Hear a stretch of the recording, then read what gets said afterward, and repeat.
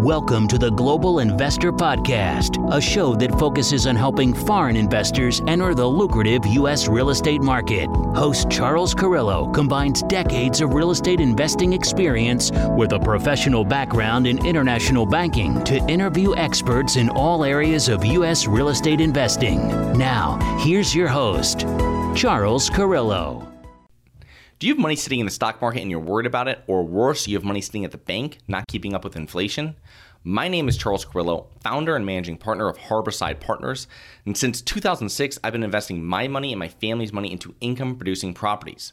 These are real assets, real properties with real addresses that produce real cash flow. At Harborside Partners, we provide passive investors who love real estate with a turnkey investing solution. If you want to put your money to work in real estate but can't find deals, don't have the time to get funding, and the last thing that productive people want to do is manage real estate. We find the deals, we fund the deals, and we manage the tenants, the termites, and the properties. Partner with us at investwithharborside.com. That's investwithharborside.com. Go to investwithharborside.com. If you love real estate, you like the idea of passive income, and believe that income-producing properties will appreciate over time, go to investwithharborside.com. That's investwithharborside.com. Welcome to another episode of the Global Investors Podcast. I'm your host, Charles Carrillo. Today we have Patrick Grimes. Patrick has 15 years of active real estate investing experience, purchasing distressed assets, renovating and stabilizing for long-term cash flow. His portfolio includes ownership in over 4,000 units across the southeastern United States. So thank you so much for coming on the show today, Patrick. I'm excited to be here. I just had a baby just a few days back, so I'm very committed, and I've got my espresso in hand. So if I stutter a little bit, that's the reason why. Congratulations. That's great to hear. So Patrick, give us a little background on yourself, both personally and professionally, prior to starting your 15-year career in real estate investing. Well, so I came from a machine design, automation, and robotics background. I did mechanical engineering, bachelor's degree. And where everything went wrong was when I was doing very well, one of the owners of the automation company I was working for said, "Hey, you need to get into real estate as soon as you can, as quick as you can." And I took the advice, invested big, high returning deals, lost everything in 2008-9, circled back around, got back into the swing of things in single family, ultimately traded up to multifamily, and we also invest in oil and gas. So I'm really about diversifying into alternative assets. Nice. Mm-hmm. So when you heard from your boss, what else was he telling you to make your decision to go into real estate and make that your investment vehicle? Was there his past performance in doing it, how it helped him, or anything like that made you make the decision? Well, he was a little further along in life than I was. And he said that while he's built a high-tech company that has done well, which he did sell, and he still invests with me today. Nice. But that he said that's a very volatile business. And while he could see me loving it, because I have that inner engineering geek in me, and it's very cognitively rewarding, it was very demanding, and it wasn't going to create that future with financial freedom that I really would want for my future family. And he was right. So when you started, you said you're doing some very high risk things. What were you doing that led you to losing a lot of it or all of it in 2008? When I was doing it at the time, I didn't realize it was high risk. And once you lose it all, a lot more things become high risk as it is, right? And so I was actually doing residential pre-development. I was invested into land with developed dirt, and we were working towards building, and it would have been incredible. And most development deals, they have high returns, but the reality is you're buying dirt and you're hoping that something happens to that dirt, and that bridge of time where you're paying without cash flow and you're hoping that something gets zoned and permitted and built, and then you get something you can sell or rent. You're hoping the market doesn't crash during that whole time. So I was not one of the lucky ones. I was personally guaranteed on all of that and wrote it down pretty hard. Wow. Yeah, I was speaking to a lender about that, about construction. They're like, we make sure that the borrowers can get all the way through the project, because they're like, if it stops, it could be anywhere in that process. There's no value. You know what I mean? A half-built property, no matter what you have, there's no value in that. And it's interesting how you have it compared to acquiring properties and how it's a lot. I feel it's a lot less risky, and the returns show that as well, like you were saying. Yeah. Well, you know what? I was all about the hare, not the tortoise, right? I was young and ambitious, and I was like, I did a ton of analysis and I did a ton of research, found exactly what I wanted to do.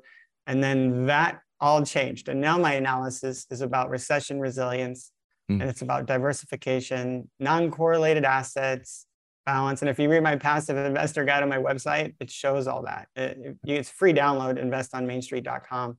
And it maps out my mental picture of where you need to be to have what will give you freedom in that cash flow quadrant, that legacy wealth building. So your company focuses on energy portfolios, as you mentioned, and multifamily apartment complexes. Mm-hmm. So can you tell us kind of what your firm's current real estate investment, let's say, criteria and strategy is currently? Yeah, so I do deals that will outlast another 2008. Really, that's. And if it won't outlast another 2008, I'm not interested. I don't think the deal should be done. Maybe by somebody else, but not me and my investors. So we're looking for markets, areas where they've shown past resilience in downturns, or they bounce back. And typically that's because they have certain employers who are really paying your rents through their employees. But you want to make sure that those employers have built-in resilience. Their finance or logistics or healthcare and education, but a balance in all of those, and not just a mining town or an old school Detroit, or one that's heavy in retail trade and like in Orlando or Las Vegas kind of thing. So you want to find that balance in the markets. You want to find places that are on the growth curve, an expansion curve, which means people are moving there. And why is that? Well, typically because jobs are created, income is growing, and the cost of living is low. And typically that's because the laws are friendly. It's legislative friendly, not just to the residents, but to businesses, both the employers in the area and the landlords. So are they attracting employers? Is it favorably taxed? And do they allow a landlord like me to collect rents, to evict if I have to, and they don't have rent control, and permit when I need to make improvements, right? And so you kind of combine when it's a win for the employers, it's a win for the residents, and it's a win for the landlord, with a market that has resilience and is currently expanding and growing. That's when you find a big win. So how does your company sourcing deals? And I mean, are you doing this in-house, or are you mainly partnering with other operators to source deals? So I started out there traveling, meeting with brokers, underwriting different deals all the time. And so what I realized when I traded from single family to multi, it actually took me 2.5 years to make that bridge, because there's a little bit of analysis paralysis engineer guy here, with a background that leads me to be ultra conservative, right? It's like the perfect storm. And so I walked away from a lot of stuff. Maybe it was that the wrong market, the wrong team, the wrong partners. But when I traded up to larger, I went from 3-bedroom, 2-bath to over 80 units, which is where the criteria, commercial, on-site property management, and all these things that I'm looking for. I realized over time, after trying to do it myself, like I was single family, I needed to partner up. And so then I partnered up. I started bringing deals to partners, ones that had more liquidity and net worth, more favorable for lending than I did, ones that had broker relationships and a track record of closing. So piggybacking those for a while, it worked out very well. And now we're at a private equity firm where we have lots of opportunities handed to us on a regular basis. And we turn down dozens, if not hundreds of them to find the ones that really align. So what is the benefit to passive investors to work with co-sponsors like yourself versus working directly with the operator? So I am an issuer and an operator.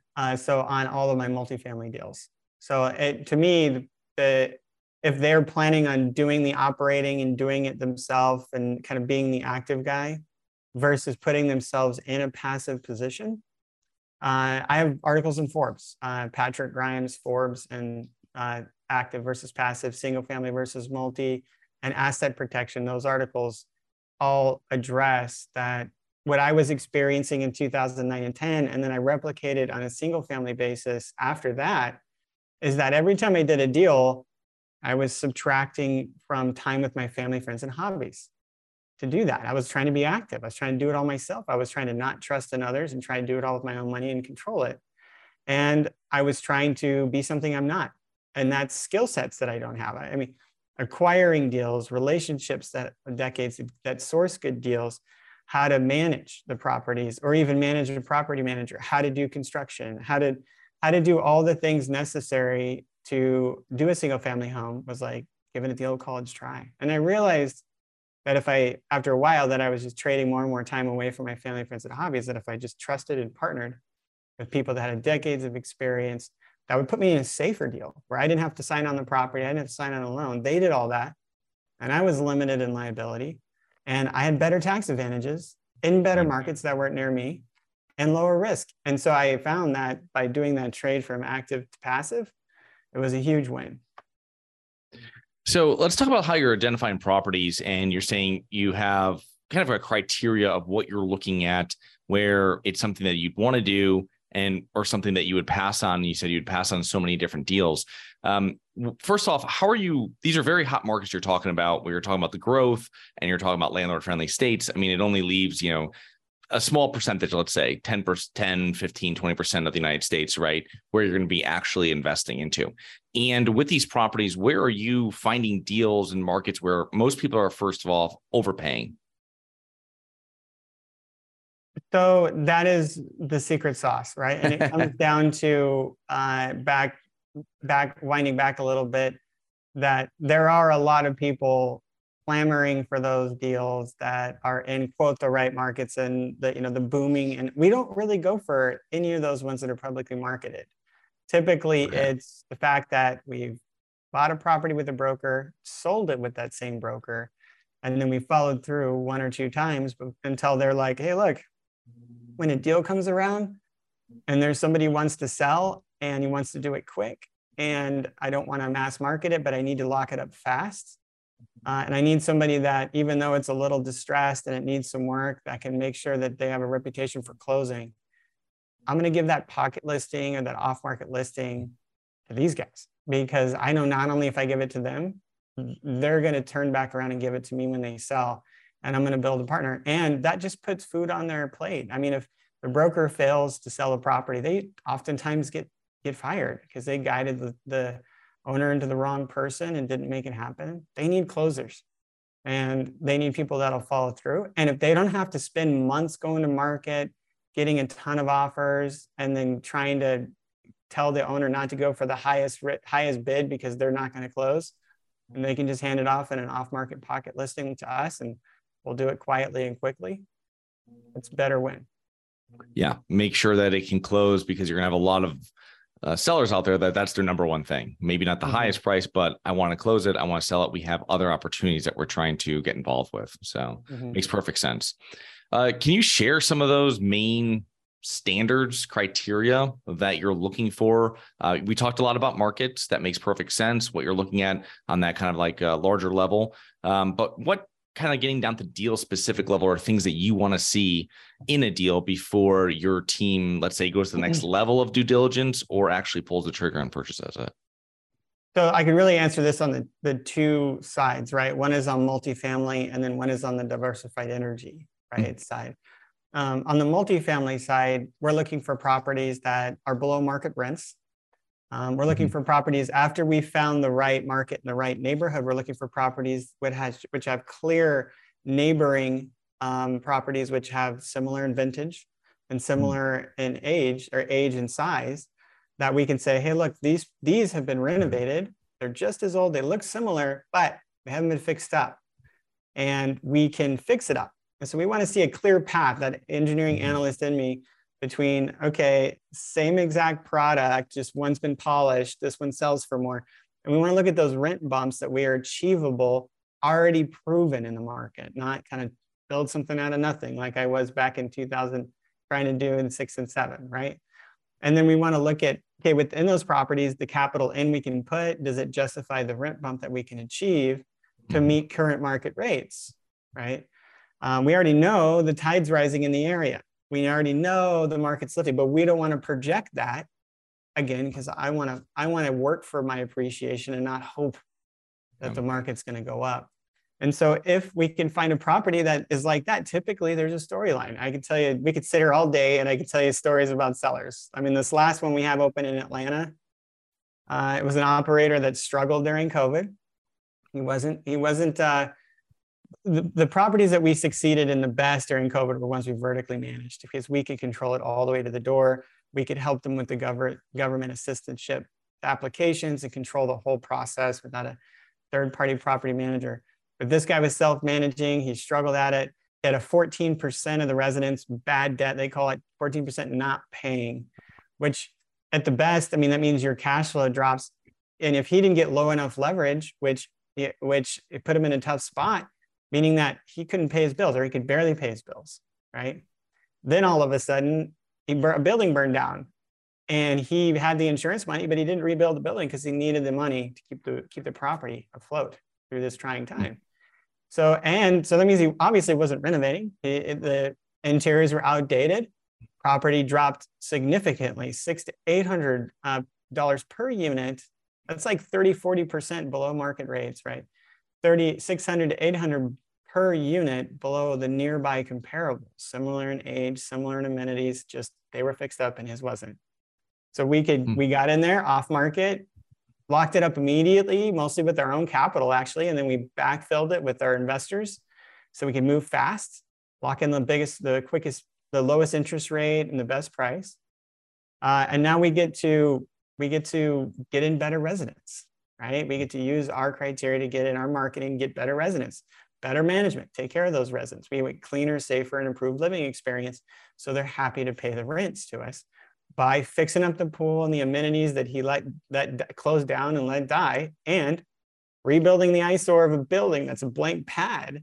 And not only we're going to rebuild 8 units, which were there pre-zone, we're going to do 16, right? And then we get to renovate all the other units over a couple year period. So there's aggregated things there that allow us to come in and just demonstrate, to work hard, not just hope, but work hard to create incredible value for our investors through making it a cleaner, safer, and improved living experience for the residents. And there's also a story on the energy stuff as well.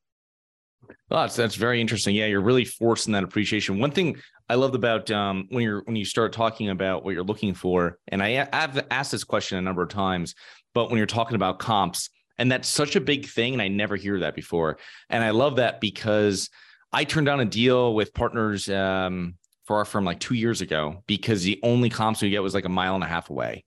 Mm-hmm. And it was a beautiful property, you know what I mean? But it's like, all this kind of stuff is great, but there wasn't any accurate comps. Like, an accurate comp is not a mile and a half away. It's just not. So for you, that's great that you're not just looking at that property, you're looking at similar vintage, because I was wondering where you're going with that. And then I go, for doing your comps for your rent, because that makes it the safest. Because if across the street that's built 2 years before or 2 years after, and they've done all this and they've got this rent, it's pretty safe. They're going to be getting that rent too. So it's that's great. That's a really great way of going through the whole thing.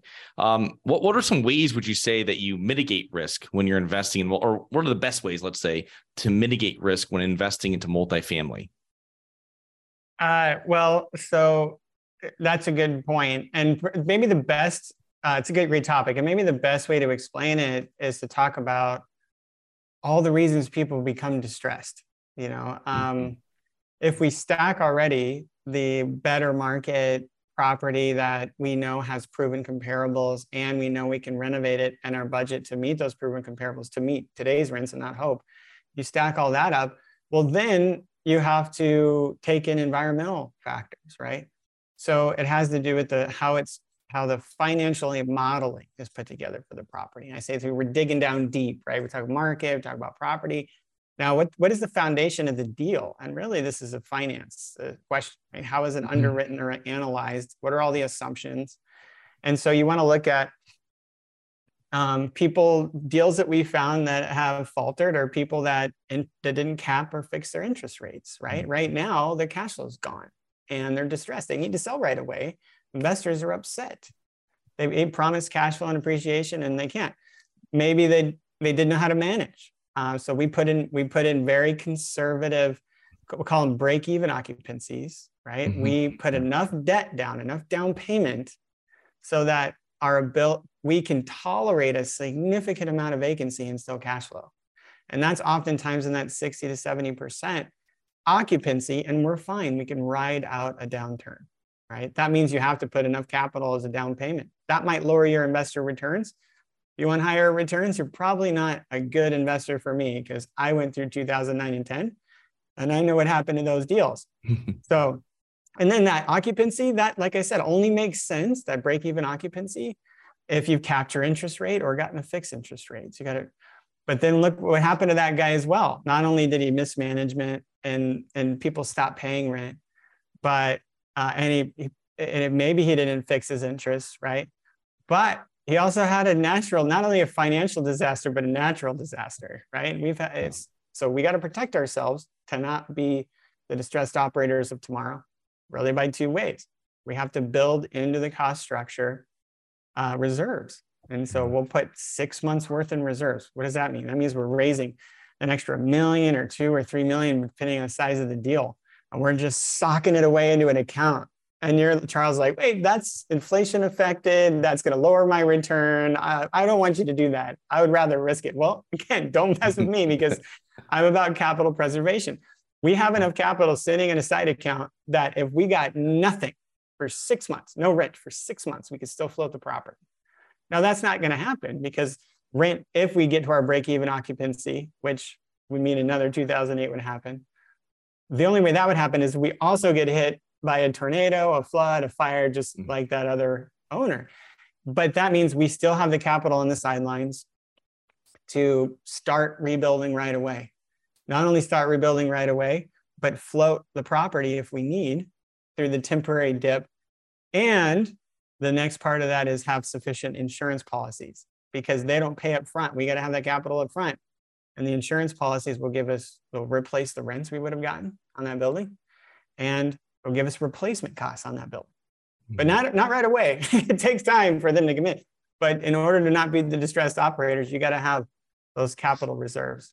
So I think those are kind of the major key points and the differences behind people that have been through a downturn and seen disasters and seen things happen, and that are giving lower risk returns that they can stand by. Yeah, that's great. Yeah, the reserves, there's tons of operators out there that I don't think take enough, have enough reserves. And it's really like a big question when I'm passively investing. And then when working with our group, it's usually pretty set that we have 6 months of reserves like you do. But it's amazing. Most people don't do it because they're just trying to claw through to acquire the property.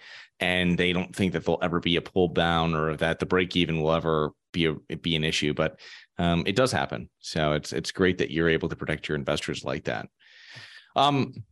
Patrick, one thing you mentioned a few minutes back was you're talking about vertically integrated, meaning that you have you or your partners have their own property management company that is managing a property itself, right? You don't have a third-party management company. And what I found sometimes I have partners that do this, and I have some that we still use third-party management. But what I found sometimes is that, yes, it provides more control, but sometimes the savings are kind of negligible and sometimes minimal, if any. So my question is having more control most important when you're getting into a deal like that, even if it costs slightly more, let's say?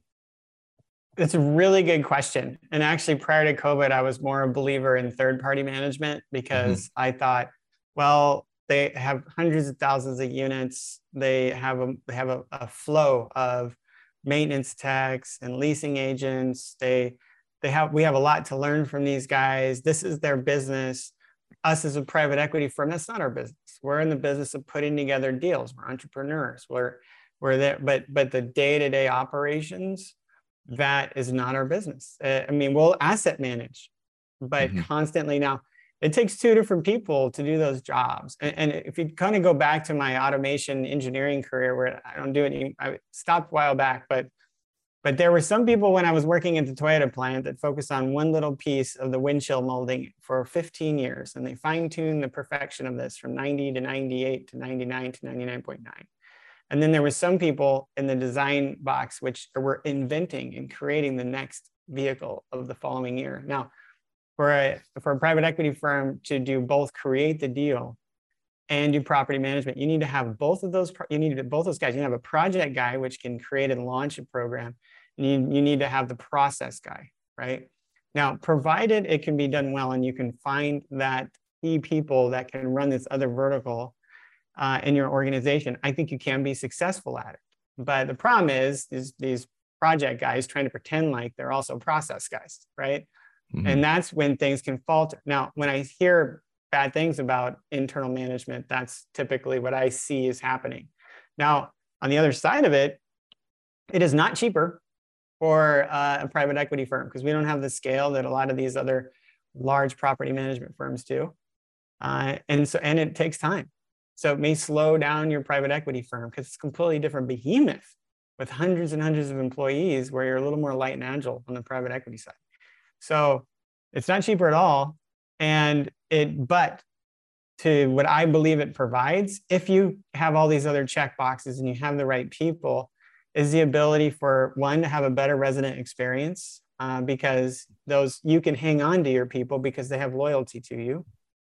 You can pay them better because you don't have the middleman between the two. And they're not a commodity anymore. They're part of a larger company. And you have alignment of interests, right? We want a cleaner, safer, and improved living experience. Now, what does that mean? That means when we go through a downturn, they're still talking to us. That means when we go through a downturn, they answer our calls because we're actively improving the property and we're looking out for them. And they know that we're not just churning through people and they're not a commodity. So the downside protection for the investor is the passive investor is much better if you have somebody that can do property management and do it right, because we could control all the way to the door. We weren't relying on some other person that's going through their own problems during a financial crisis to help us out amongst hundreds of other clients they have, right? So I think the downside is there. And so the responsibility from a recession resilience perspective is for a private equity firm to get good at that. Or like you said, bring on partners that have already feet on the ground, regional and area positions in place, a feeder for the right people, a knowledge of the area, and then you can provide a lower risk return for your investors. That's great. That's a great answer there. What are some common mistakes that you see real estate investors make, Patrick? Well, so if you read my articles in Forbes, it's going to be all about not trying to manage it all and do it all yourself. I went through the single family thing. I went through development, then I went single family thing. And if you're a high income earner and you're out there great at doing something, then the faster you learn to be able to partner and let others, experts, work your investment portfolio in private equity instead of trying to keep that small control. And the faster you're going to scale. And so I would say the earlier you learn to partner and how to choose the right partners and trust and verify and that kind of thing, the better off you'll be if you're already to that point where you're investing in some of these alternative assets like multifamily and energy.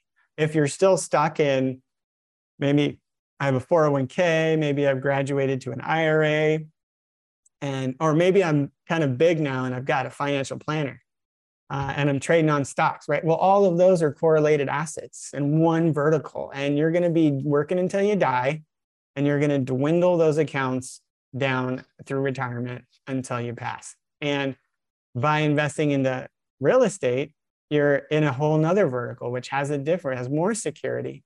But in 2008, we lost everything. I lost it, and everybody did. I mean, it was terrible. Yeah. One vertical doesn't mean diversification. You're in an inflation hedged asset. If you're in lower risk assets like the ones I'm structuring, you're in reasonably returning capital preserved ones. But I suggest get into more non-correlated investments. And that is energy, for example, because that completely untied to interest rates, debt-free, diversified portfolio, many states, oil and gas, even better tax advantages. Oh, yeah. My recommendation is to grow that comfortability, even though you know less and less, but you will know less and less about those assets because they're not correlated to each other. But on the other side, you're going to sleep better because while one's down, the other's up. Right. Yeah. And these aren't assets that you're typically going to find through your financial advisor because they can't get paid on it. So it's a different thing that you also have to, interesting how that works, right?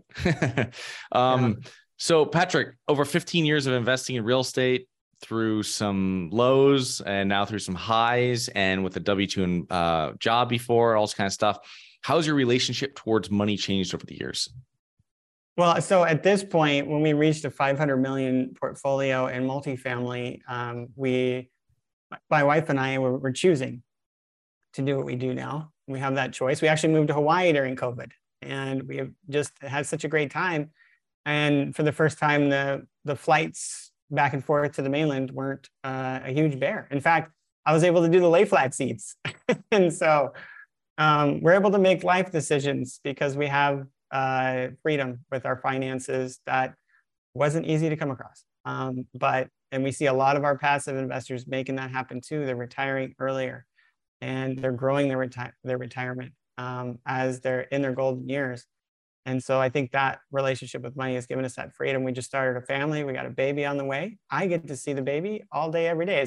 In between every meeting and right after this podcast, I'll be able to take whenever I want to go in there and be involved in Emery's life from the very beginning and through. And so that kind of value comes from the passive investments and the active investments we've made. Nice. And what do you think are the main factors that have contributed to your success over the years?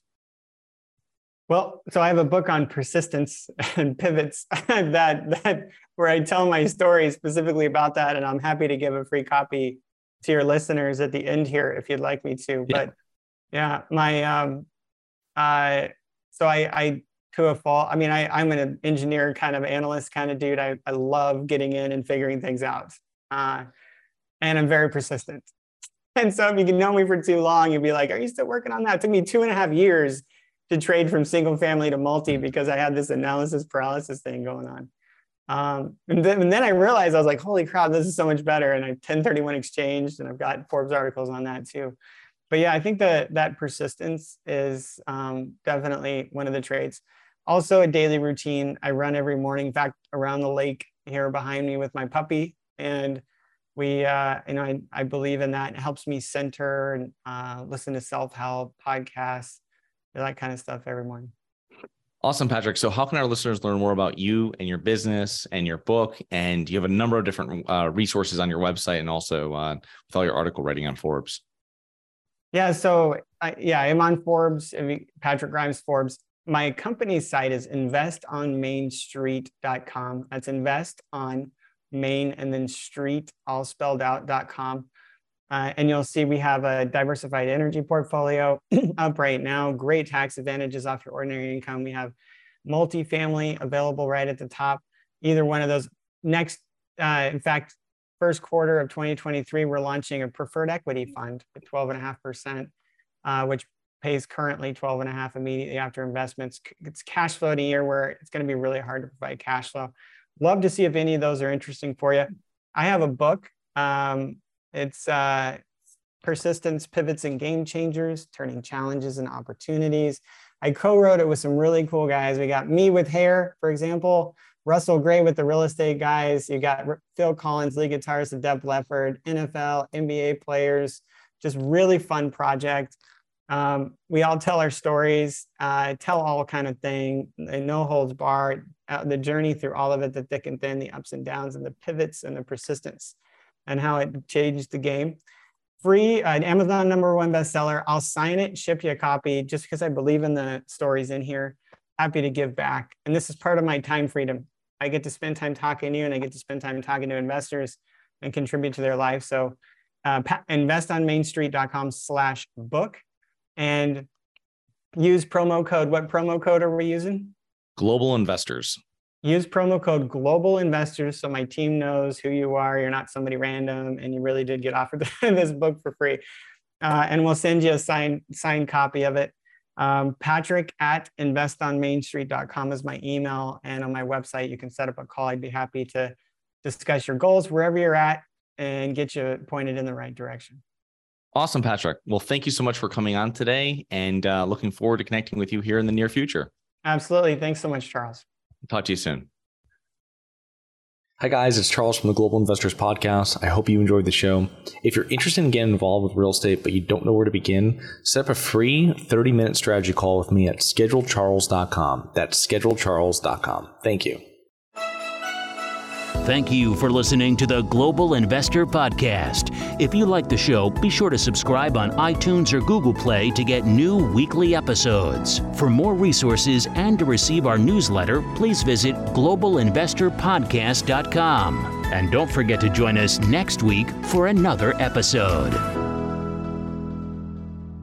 Nothing in this episode should be considered specific, personal, or professional advice. Any investment opportunities mentioned on this podcast are limited to accredited investors. Any investments will only be made with proper disclosure, subscription documentation, and are subject to all applicable laws. Please consult an appropriate tax, legal, real estate, financial, or business professional for individualized advice. Opinions of guests are their own. Information is not guaranteed. All investment strategies have the potential for profit or loss. The host is operating on behalf of Syndication Superstars, LLC exclusively.